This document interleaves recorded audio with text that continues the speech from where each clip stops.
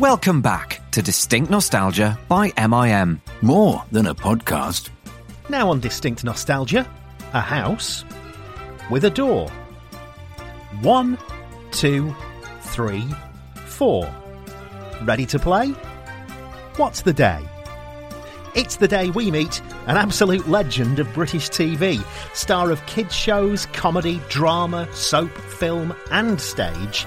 Yes, through the round window, Ashley's been catching up with none other than Derek Griffiths, MBE. Enjoy. It's great to chat to you for Distinct Nostalgia, Derek. I'm sure people say this to you all the time, but you're probably one of my earliest childhood memories I have of you on Play School. And the other thing I always think of with you is you singing Heads and Tails. Yeah. Well, you're making me feel 96 now. So tell us what. Well, obviously, Play School came first, didn't it? But that was in the early 70s. What did you start off doing in the 60s? Well, I've always been an actor. I mean, Play School was a part-time job.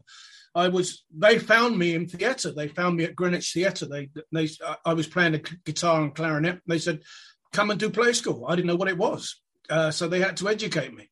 So the whole thing about why I took it on was because with the guitar, the clarinet, and the singing, and the guitars, I wanted to update children's music because it was in the 40s. Mm-hmm. So I was happy to sit there and sort of compose and write, which led on to other things. Yeah, of course. So, but we're talking about Play School specifically. But what were you doing then up to that point? Had you done any telly before Play School? Or you done? Oh yeah, I did comedy playhouses. I was in the West End Theatre. I was in the West End when Barbara Windsor actually said to me, the director of a program was looking for you, Dennis Main Wilson, who used to do all the Goons and all the top stuff, and that started the ball rolling. I heard about the job from other actors, and they were all trying to get on it. And I said, "Why?" He said, "You record 5 programs, and you get 5 repeats. So the check comes in at 10 episodes, which is amazing in 1 week." So because we were doing rep, we could ad lib, we could hold our own. And they never used to stop the machines when they were recording Play School because it was too expensive. So if you went wrong, you had to get yourself out of it, unless you said something foul, which I often used to. So it was a good workshop. It taught me television, I must admit. Yeah. So in those days, when I was watching it in the 70s, it used to come on around about 11 o'clock in the morning, if I remember rightly. Yeah. It was on for about 3 in the afternoon, yeah. Yeah, about 25 minutes, roughly, probably. Yeah. Were the characters already established by the time you got there? Big Ted, Little Ted, all the rest of it? Oh, yes. I mean, it was a long-running thing. I mean, it had been on for years. I mean, I think that was late 60s when it started. Or mid-60s, I can't remember. No, I came into it, 71? 71, 72. But I was in the West End. I was doing lots of theatre, so literally I didn't do it much. No. I did it the least of all the presenters. I did it about once every 4 or 5 months. I had left and I was doing a West End musical, which Floella was in, and I told her to go and audition for it, which of course she did, and away it went. Yeah, fabulous. Well, that's the 2 people I remember from Play School are you and Floella, basically. That's the main thing, which I'm sure a lot of people probably tell you. So what can go wrong on a show like Play School then? I mean, you've got these puppets, but they're not puppets in the sense of they've got characters, but you have to pretend they've got characters, don't you? Tell us a bit about that. Well, the whole thing about the toys they were another group of actors. And Big Ted was always falling on top of Jemima. And I used to have to look down and say, "Oh, stop doing that, Big Ted." And I'd put him up and I'd let him go again so he'd fall back down on top of her. And, and the kids would be, I know that the crew were having sticking handkerchiefs in their mouths. So I knew it was going down well. And I knew they wouldn't stop the machines unless you said something untoward, which I didn't. But there was one time when they they got to the end of the program and realised they were 3 minutes short, and they couldn't run the titles.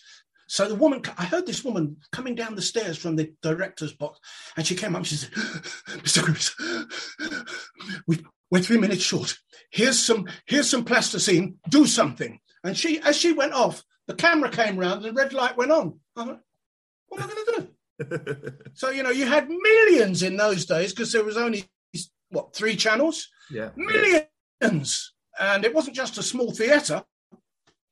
So I started rolling this plasticine, and this big snake came along. And that's when I saw all the cameramen getting their hankies ready. And I lifted it up, and it stood there like that. And I said, "What do you think that is?" Well, you could hear the squeals from the cameramen. I said, "It's Nelson's column. Goodbye."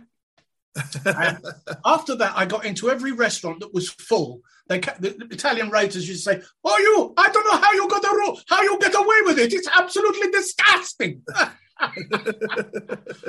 So that's the sort of thing that used to happen. Yeah, no, absolutely.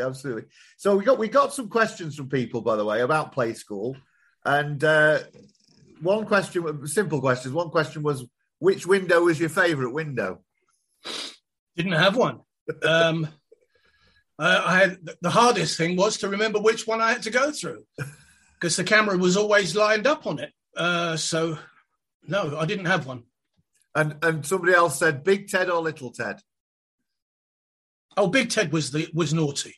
Big Ted was in my gang. I mean, he was the bad one. I mean, I used to throw him amongst the girls and see what would happen. Definitely. And of course, Humpty Dumpty. We can't forget Humpty Dumpty, can we? Yeah. He would never sit still. Wherever you put him, he'd roll over. But I used to carry on. And Hamble was the ugly one, really. I mean, we used to play rugby with her around the studio. And her arms and legs used to go, and people used to say, be careful, we often have royalty coming in." Did they revamp them, or were these the same toys that they'd had for years? Did they change? I think they were the same toys. They used to get shampooed and cleaned, and I remember going back to a reunion, and they said we couldn't show Humpty or Big Ted because somebody had stole it from the museum. Oh God. That's how valuable they were. Now, these programs were obviously for little kids, but everybody, because as you said, very few channels at the time.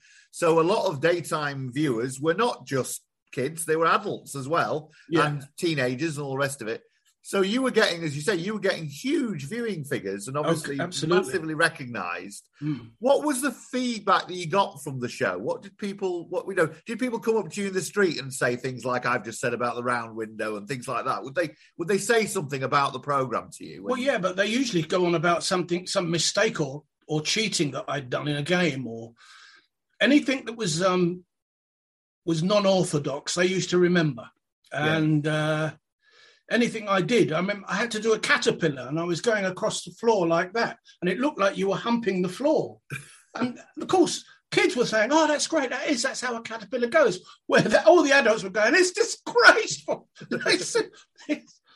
It's synthetic love making." And again, the Italian waiters used to go mad for that when I went, "Do the caterpillar." I said, "I can't do it here." And of course, we mentioned at the beginning about the singing and the dancing and that kind of thing. That was a big part of it, and obviously something that you really, really cared about. And as you say, you were trying to introduce new things to the kids. What do you remember about that side of it? Did you have to rehearse a lot of those routines, or was it? Well, to a degree, you would skimpily rehearse it because we had wonderful musicians. We had fantastic people. Really good musicians. So you'd find the key, and that would be it. And you'd do it on the day. Yeah. If it was a song I didn't know, then you would tape it. I'd take it home and learn it. Yeah. But there was very little preparation to that extent. I mean, because people they let people fly. Now, Play School went on for quite a long time. You were in it you were a presenter for a fair long time. Were you there for about 8 years. 8 years, was it? 8 years. Yeah. A long time. So you became a staple, didn't you? Everyone knew basically who you were. on TV. You and Floella, I think, to say, were the ones that certainly stood out for me at the time. Are there any disadvantages of being a children's TV presenter? There were none for me, apart from people saying, "Are you Shirley Bassey?"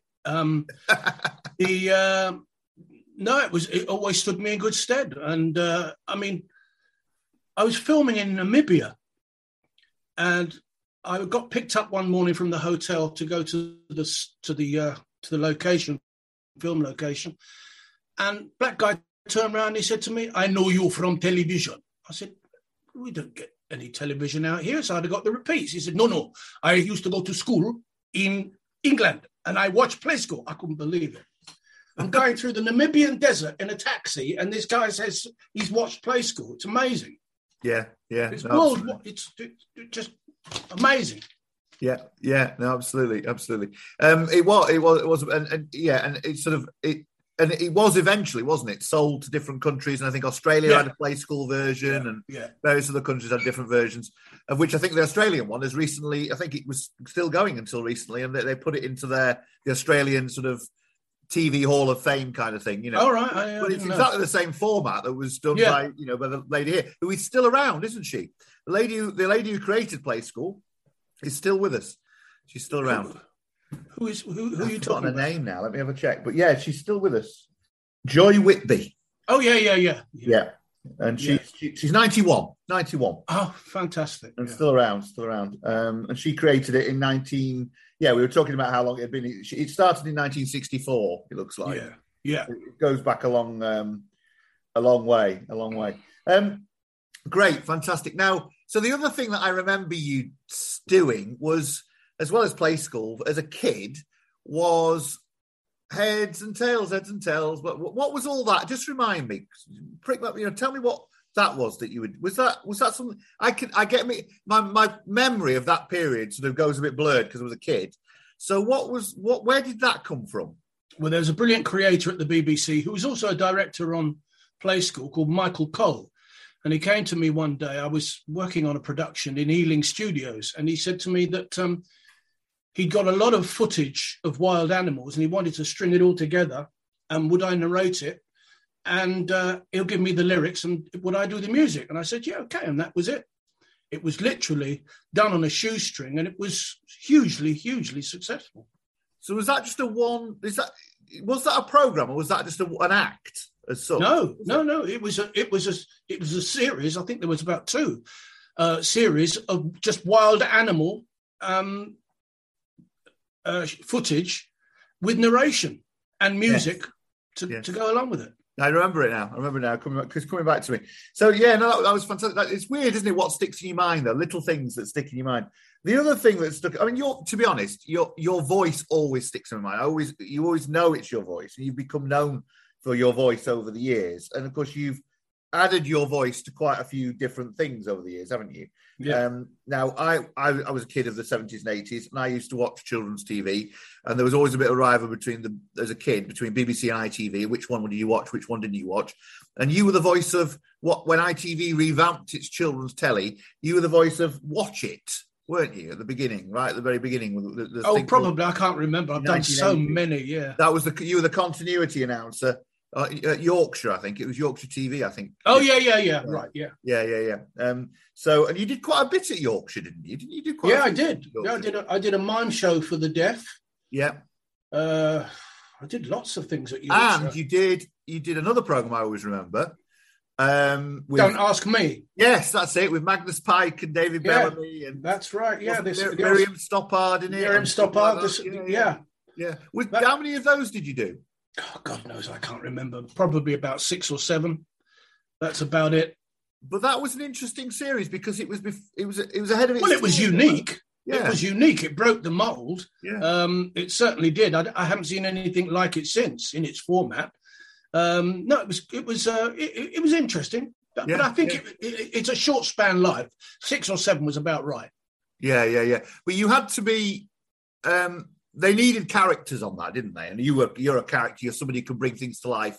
And you got characters like Magnus Pike and David, and a lot of people today will not remember who Magnus Pike is, but I remember who Magnus Pike. I remember him with his hands and in the air and all. Oh yeah. What were they like? Just remind us what they were like. They were mad scientists, and I used to think, God, they were all brilliant. But Magnus was standing in the corner waiting to go on, and I said, "You all ready?" He said, "I don't know." And out of each pocket, he brought notes.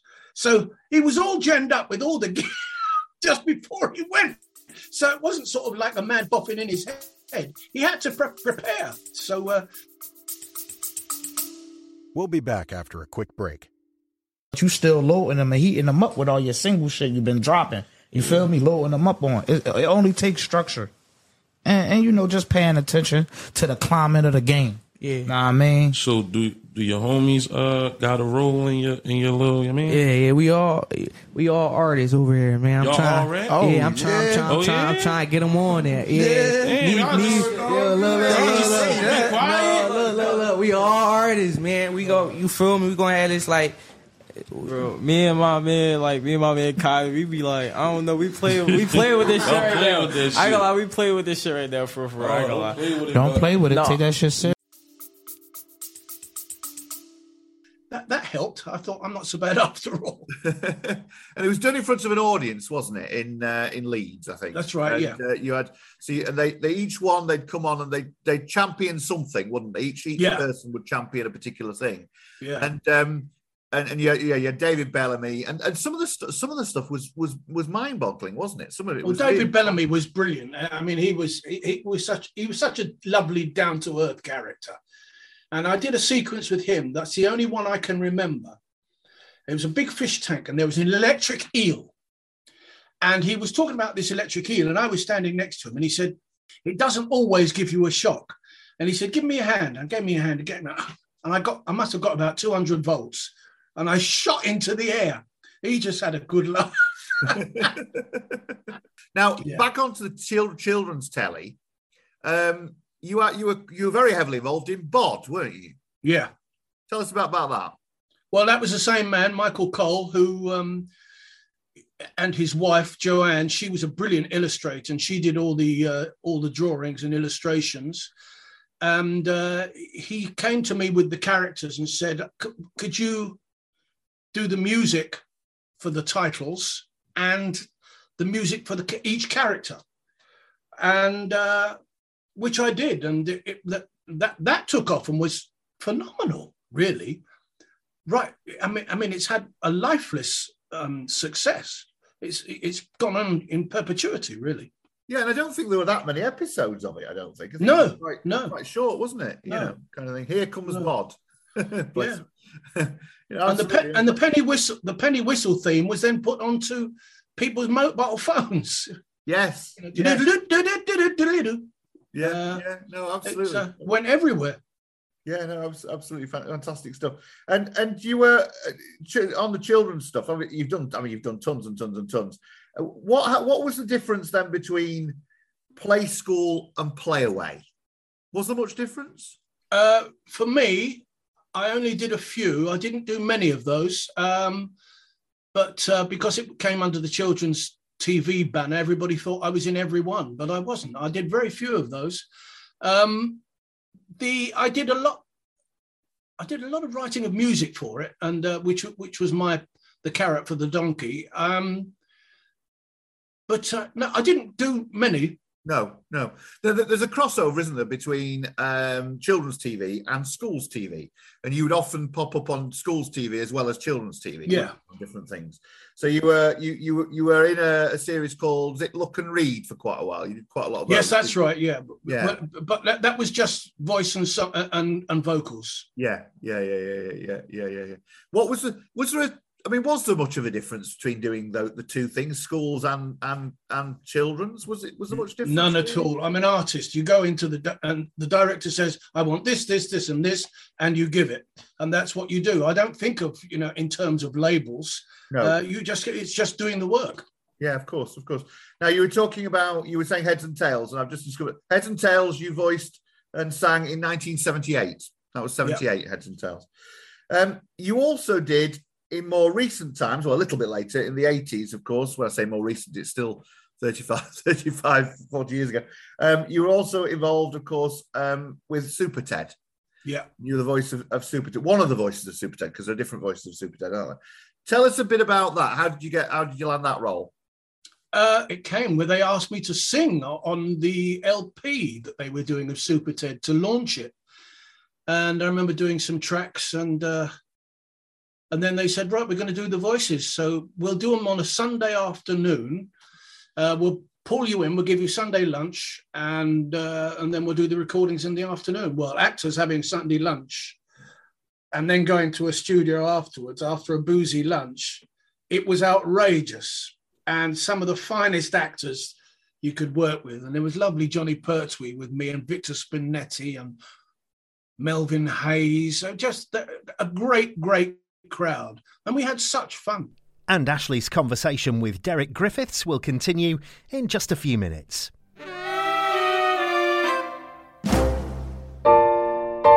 Distinct drama. Fresh and original. Available now on Distinct Nostalgia, a trilogy of comedy dramas by Carl Chetty, starting with Soft Centres. When I think of how I've wasted my life here. Starring Sir Derek Jacobi as Frankie. Placing handmade soft centres and nut clusters into poncy dwarf coffins is hardly an achievement. And Joanna Lumley as Millicent. Oh, Frankie's well past this game. He's been here 30-odd years. He'll be carried out in a box.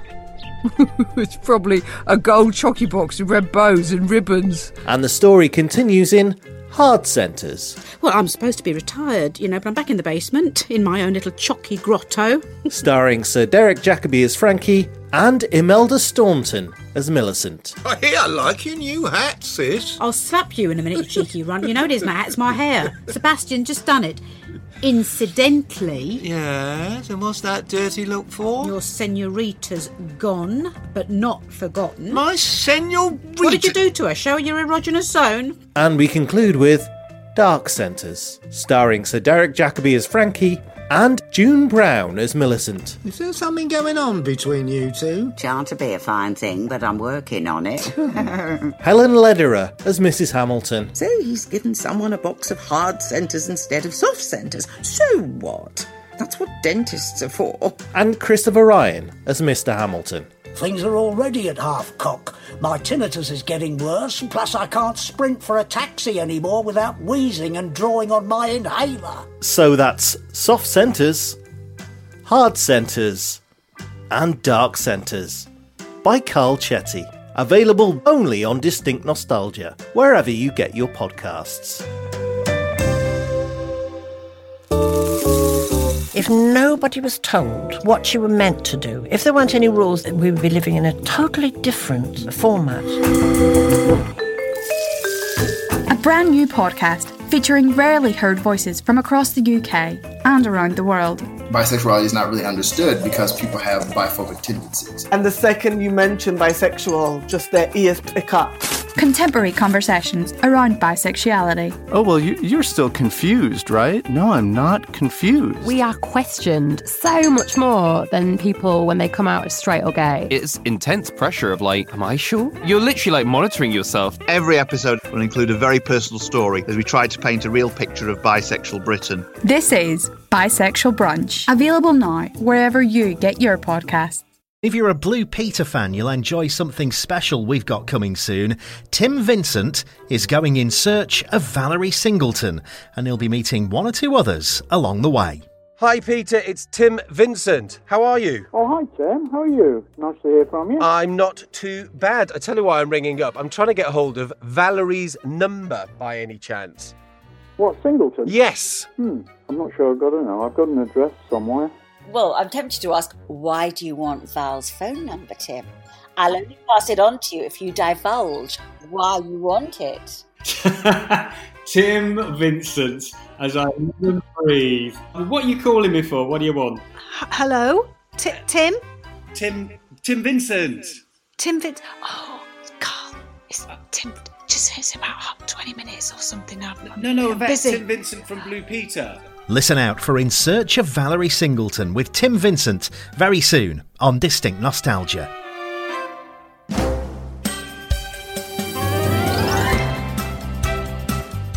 Now, staying on children's for a second, somebody asked us for your memories of film fun. Well, that was a bit of a classic because I'd left the Beeb then, and Granada came on the phone and said, "What do you want to do?" And so we had meetings, and they came up with an idea for cartoons. And I love cartoons. That's where I learnt my comedy, going to news theatres and watching Tweety Pie and Sylvester and Charlie Chaplin, all the greats. Yeah.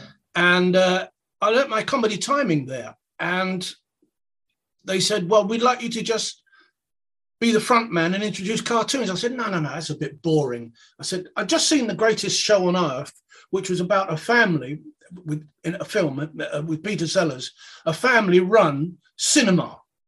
And I thought, that's what I'll do. I'll play all the characters on Chroma Key. I'll play all the different characters and introduce them that way. And they said, okay, and that's how Film Fun was born. Fantastic. I don't remember Film Fun. I don't remember. It's weird, isn't it? Get to it on YouTube. It's worth a look. It's worth a look. I remember, what do I remember about film to do with films? I remember Clapperboard with Chris Kelly. Can I call Chris Kelly? I don't know if he's still around. Do you remember that? Do you remember Clapperboard? No, I didn't. It was like a film review program that ITV used to do at one time. Yeah. So what was Granada like at that time? Because obviously wonderful. Yeah. Wonderful. Tell us a bit about it. What was like? Granada was the actor's joy to go to. They looked after you very well. People that had been sort of brought up in the BBC, it was very Spartan, you know. And if you asked for a £5 increase in your wages, they would laugh in your face. And then a script would appear. I was living in Surrey at the time. A script would appear by taxi, which must have cost 15 to 25 quid, and they're moaning about giving me 5, you know. I mean, ridiculous financial sort of situation. Granada was wonderful. As you walk through the door, a brown stacked envelope with cash was put in your hand to say, "This is your expenses, welcome to Granada." You know, that man nearly used to get kissed every time. He probably did. And it was a great, a good atmosphere. Yeah. They welcomed you. When I did Film Fun, something that was never done at the BBC in all the years I was there, I did a Christmas special of Film Fun, and we really spent some hours on it, and it was quite an expensive product. The production was great, and at the end of it, it went out on Christmas Eve or Christmas Day, I can't remember. And I had to be back there next week, and I parked my car in the car park. And as I got out, I'm walking towards the door, and I could see this guy in a suit standing there, very authoritative. And he was looking at me, and I thought, oh shit, have I parked in his space? I said, "Morning." And he said, "Mr. Griffiths, I'm the controller of Granada, and I would just like to tell you that your episode of Film Fun got more screenings," he said, "more viewers than Midnight Cowboy that went out at the same time. Thank you very much." Shook my hand and disappeared. I was so stunned, I couldn't believe it. Who was it? Who was that? Oh, I can't remember. I can't remember. He was the Director General of the Granada at that time. At the time. Yeah. Fantastic. No, it definitely had. I mean, the building's gone now. Sadly, it's all over the city. You know that. It's there's not the same atmosphere. You know, you used to be able to walk in there, and it oozed the heritage. You know, you felt as though you were hearing Ina Sharples or Elsie Tanner in the background. You know what I mean? I was a fan of Ina Sharples, and when they asked me to go to Coronation Street, I thought, I could play Ina Sharples. Why didn't they offer me the part of Ina Sharples? I'd have dragged up and done it. We'll talk about Corrie in a moment, because we'll come to that. But because you did, over the years, appear in quite a lot of the sitcoms as well, didn't you? You appeared in different things. So everything from, I think you were in Till Death Us Do Part, one of the Christmas specials, you're in Please Sir, various things like Terry and June and things like that. What was it like transitioning from children's to comedy? No, different, because was it easy or not? Yes, totally, because I was an actor most of the time. Yeah, of course. Yeah. So the children's thing, you just step into. You're there for the week, and you come out, and you're back onto the stage. Yeah. So it really wasn't. There was no transition period. It was as easy as putting on a glove, really. But do you think what I'm trying to say is because you'd been you were recognised for children's? Did it ever cause you any problems? Did you ever feel typecast by that? No. That's good. No, because I'd set myself as an actor before I got anywhere near play school. Yeah. And I was always working as an actor while I was doing play school. So there was no drain from one to the other, you know. No. So what do you remember about the comedy stuff that you were in then? What stands out in terms of the comedy programs that you were in, say, in the 70s? I think the short pieces I did with Morecambe and Wise, working with people like Barry Cryer, the writer, working with Terry and June, that was fun. We had a great time. And I then worked with Terry Scott in the West End in a comedy play. You were the prince in Terry and June. That's right, yeah. An Arab prince, yeah. We had a lot of laughs. I can imagine. And what about I mean, at the time as well, we don't have to go in massive detail on this, but I'm going to bring it up. You were one of the few, Fluella, just trying to think of other people now, Don Warrington, Trevor McDonald. You were one of the few black people on TV. Really, let's face it. Shirley Bassey. Very few of it. Shirley Bassey, of course, yeah. Which you got, as you say, you got keep getting confused for. What's your memories of that? I mean, obviously you were well known. Everyone loved you as actors and characters and all the rest of it on TV. Did you were booking a trend at the time? There wasn't many people out there who were doing. No. Yeah. What's your memories of it? I mean, was it still it was obviously a difficult time for other people, but what's your memories of that side of it? I didn't take that on board really, because, you know, if somebody said to you, here's a job, you went for it like a wolf after a rabbit. I think the difficulty of answering that question is that you don't know how many people said, well, we can't have him because he's black. Yeah. All I remember is working non-stop all the time with people that wanted me there. I did actually say on an interview once, well, no, I've never been typecast. I've always played different bits and pieces. And they said, what would you like to do? I said, well, I'd like to do a bit more Shakespeare. And I won't be able to do Noel Coward because in the 20s and 30s, you know, there was nobody around of my colour to take on a lead role. And bugger me, months later, the Royal Exchange Theatre Manchester said, would you come and do Noel Coward nude with violin playing the lead? So there's your question answered. There you go, ahead of its time, because that wouldn't be a problem now, would it, at all? What was it like then being in programmes like, I don't think you weren't in Nearest and Dearest, but you were in Till Death Us Do Part, which had a reputation. Yeah. I mean, I personally think people get it wrong, because I always think the joke was on Warren Mitchell's character. Yeah, absolutely. But what was your impression of it at the time? What's your impression of it now when you look back at it? Well, I think it was a brilliant piece of writing. Johnny Speight was a clever man.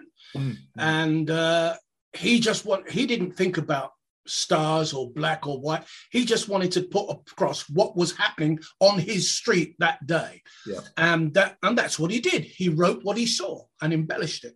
Yeah. The scene I had with Warren was to sell him a watch, a dodgy watch, in a pub. And when I used to go down Petticoat Lane as a boy, I used to stand and watch the guys go, right, no rubbish sold here, come on, darling, give us your £5, come on. No, don't touch the goods. They won't stand it. I mean, they had all the patter and it was non-stop. And that's what I did to Warren. He didn't get, every time he went to open his mouth, I did pages more. And he gave me the money and took the watch just to get rid of me. No, it was a good piece of... It was very good. You're right. Exceptionally good writing. Really. We're looking for a window at life. as it is. There were people just like him everywhere. Absolutely. How could we do that today with all the PC crap that's going on? You wouldn't give a decent account of it. And the same with Nearest and Dearest, wasn't it? Nobody shows that now. But again, the joke was on the racism, wasn't it? On the person who's being racist. No, it's interesting. But as well as children, as well as the dramas and things that you've been in, and you've been in quite a few of those from Casualty, Holby City, Silent Witness, all the rest of it, Midsummer Murders, etc., all those kind of things that you've been in. You were also in quite a number of films as well, and quite a few of those films were comedy films. I'm just going to mention a few of them. You were in the Rising Damp film, which of course sadly came out after poor old Richard Beckinsale had died. Yeah. Christopher Strawley had to more or less play the part. And I know Chris quite well, and we've talked quite at length about how Leonard Rossiter gave him quite a hard time in that. Basically, he wanted him to play like Richard Beckinsale. What's your memories of that film? Do you remember it well? I'll tell you what. My memory of that film was I was working at ATV on the other side of the road in Elstree, and they said, "We want you to. Could you come in and play the referee?" I said, "I'm under contract. I can't get away." They said, "We could do it in a lunch hour." I said, "All right." He said, "Tomorrow lunch hour, and we'll do it." And he said, "You just wing it." And I got into the ring, did it in my lunch hour. I got off, went back to ATV, and I can't remember anything about it. It was like, did I do that? I can't remember. Literally, this was the period, of course, where they kept that whenever there was a comedy series on the TV, they would make a film of it. Yeah. You don't do that anymore, of course. One of the other ones that you were in was you played Emir in Are You Being Served? Yeah, well, that was again a lunch hour job, and I just rushed in, did it, and left. Yeah. That was the one where they all went away on holiday, wasn't it? They were on their holidays or something, I think. It was a lunch hour. And then a few of the other ones, were all comedy ones, were Up Pompeii, Steam Slave, obviously with Frankie Howard, Up the Chastity Belt, what's the other one? The Elf Garnet Saga, which I only recently discovered. Do you remember any of those? Any of those stand out for you? Yeah, but it was all very short stuff. I mean, it was lunch hour jobs, which they put me in because they knew that if they put me in a situation, just say go, and I would do something, and they said, great, that was fine, thank you, cut, thank you, Derek, bye. So it's something slightly different from the comedy, which I think you were perfect for, was of course doing the voices in Watership Down. I remember that was off Good Street just off Tottenham Court Road, and we sat in the studio, and all these eminent faces. I mean, there was just, I was a lad then, and I thought, my God, all these eminent people. And he said, right, let's get down, and they showed us the drawings, as they did in Super 10. They showed us the drawings of the character, and they said, that's the voice you've got to find. And that was it. So, okay, then let's race up to very recently then, and Coronation Street. Had you been in Corrie playing any bit parts before that? No. Because a lot of people have been in it and then come back later on. Yeah. So what happened? How did you land your part in Corrie? It was a piece they sent me. They said, this is a new character we're thinking of putting in. Would you be interested? And they sent me a beautifully written piece about this guy. His wife had just died, and he was talking to the lady who used to do her makeup and hair. And it was so emotive. I said to my agent, I don't really want to go into a soap for a length of time, but maybe they'll just let me do this short piece. So I went up, I got on the motorbike, went up there, and he said, would you do that again? I enjoyed it so much.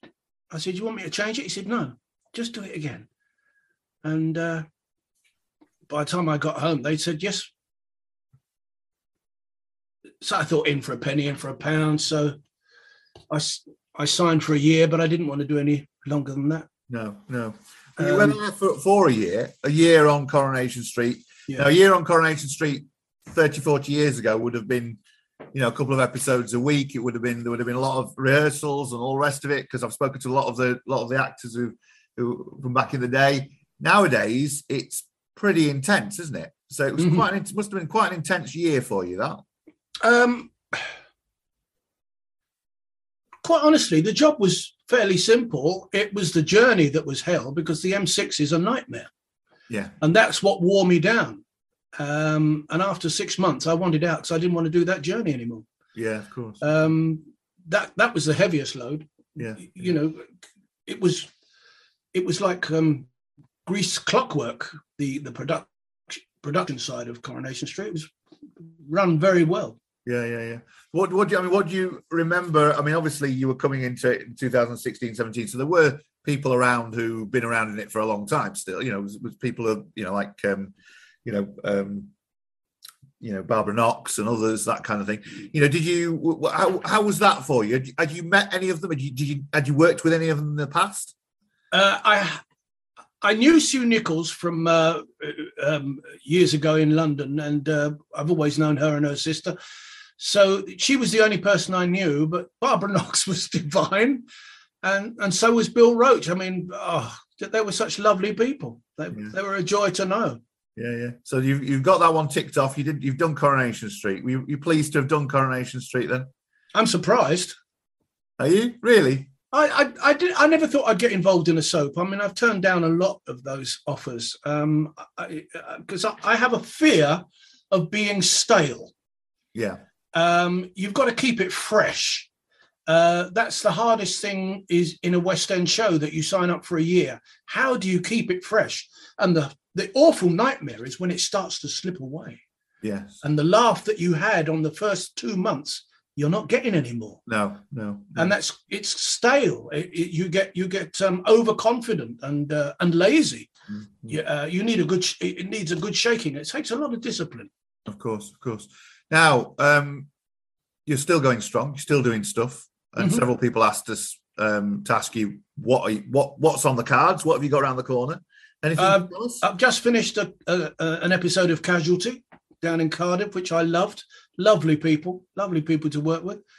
I'm just about to do a drama for ITV, the cops and robbers type of thing. And then after that, I can't think what the next thing. There's something else in the pipeline. I can't remember what it is. So you're busy, keeping yourself busy, which is great. Fantastic. Absolutely. After 2 years of the pandemic, it's a joy to go back to work. Of course. So a long career, going back a long way. I don't know when you first started. You were certainly in the early to mid 60s, wasn't it? So no, 60 September 69. I joined Equity. Is that when you joined? Right. Okay. Yeah. So long time. Looking back, then, what stands out most? You've done so many fantastic things. Is there any one thing that you would, if you could transport yourself back in time now and think, I'd like to go back to a period when I was doing blah, blah, blah, what would it be? Well, that's difficult because there's a few. And mostly it's theatre. Yeah. I thought I loved my time doing Miss Saigon, playing the engineer. I loved playing Coco in The Black Mikado. And my 2 years with the RSC doing Shakespeare was phenomenal. I loved it. And you did Dick Whittington, didn't you, in Manchester at the Royal Exchange in the 70s as well? Yes, they commissioned me to write a pantomime and do the music and direct it. Direct it as well, yeah. So that must have been a very busy period for you to be doing all that. That certainly was, but so enjoyable, lovely people to work with. Yeah. So looking back, in terms of the things that people remember you for all sorts of things, but just that sort of, for those of us of a certain generation, I'm 49. So those of us of a certain generation, for us, we think of you as that kids' TV presenter doing Play School. What do you think you gained out of that more than anything? In terms of what's that done for you in terms of your career and life generally, doing that kind of program, that kids program? Not necessarily for my kids. Yeah, not for my career, but what I loved about it was it introduced my music to an audience. That was a fond love of mine, and I was desperate to get make myself a better musician and compose and leave a legacy for kids with some music. Yeah. You had Danny Kaye doing Hans Christian Andersen, his stuff at Inchworm. They're classics, and they've been handed down through generations to generations. Like Heads and Tails has. Yeah, of course. Yeah.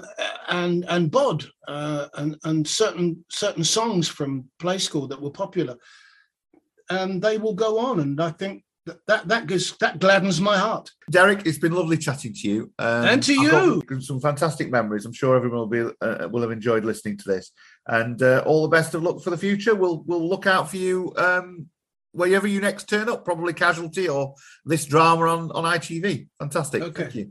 Thank you. The brilliant Derek Griffiths speaking to Ashley about his long and varied career.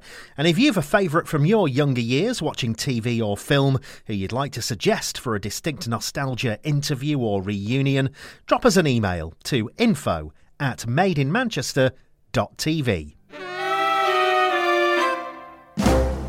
As well as amazing interviews, the Distinct Nostalgia podcast is also home to an epic radio quiz, Oh, I've never heard of it. where listeners just like you go head-to-head on their favourite TV shows and films and put their general knowledge to the test. There's a bonus point if you can sing the theme tune, but I know you're not going to, are you? Skippy, Skippy, Skippy the bush kangaroo is all I can remember of that. Yeah, well, that earns you a point. Yeah, I'll go for that. A brand new season of the Distinct Nostalgia Mind of the Month quiz is almost here, and it needs you. Prisoner Cell Block. Cell Block B. Prisoner Cell Block H. Simply pick your favourite TV show or film and get in touch at distinctnostalgia.com or by messaging us on Twitter. Have a go at 3 British films. Just have a guess. Oh, Whistle Down the Wind, Carry On Up the Khyber. No, this is rubbish. I'm sorry. No, I don't know. They're not bad attempts, actually. And the 2 leading minds from across the month compete head-to-head in the final for a coveted Distinct Nostalgia mug. It's almost like a trophy. The Distinct Nostalgia Mind of the Month quiz. Got there in the end. Oh, that's amazing. They always are.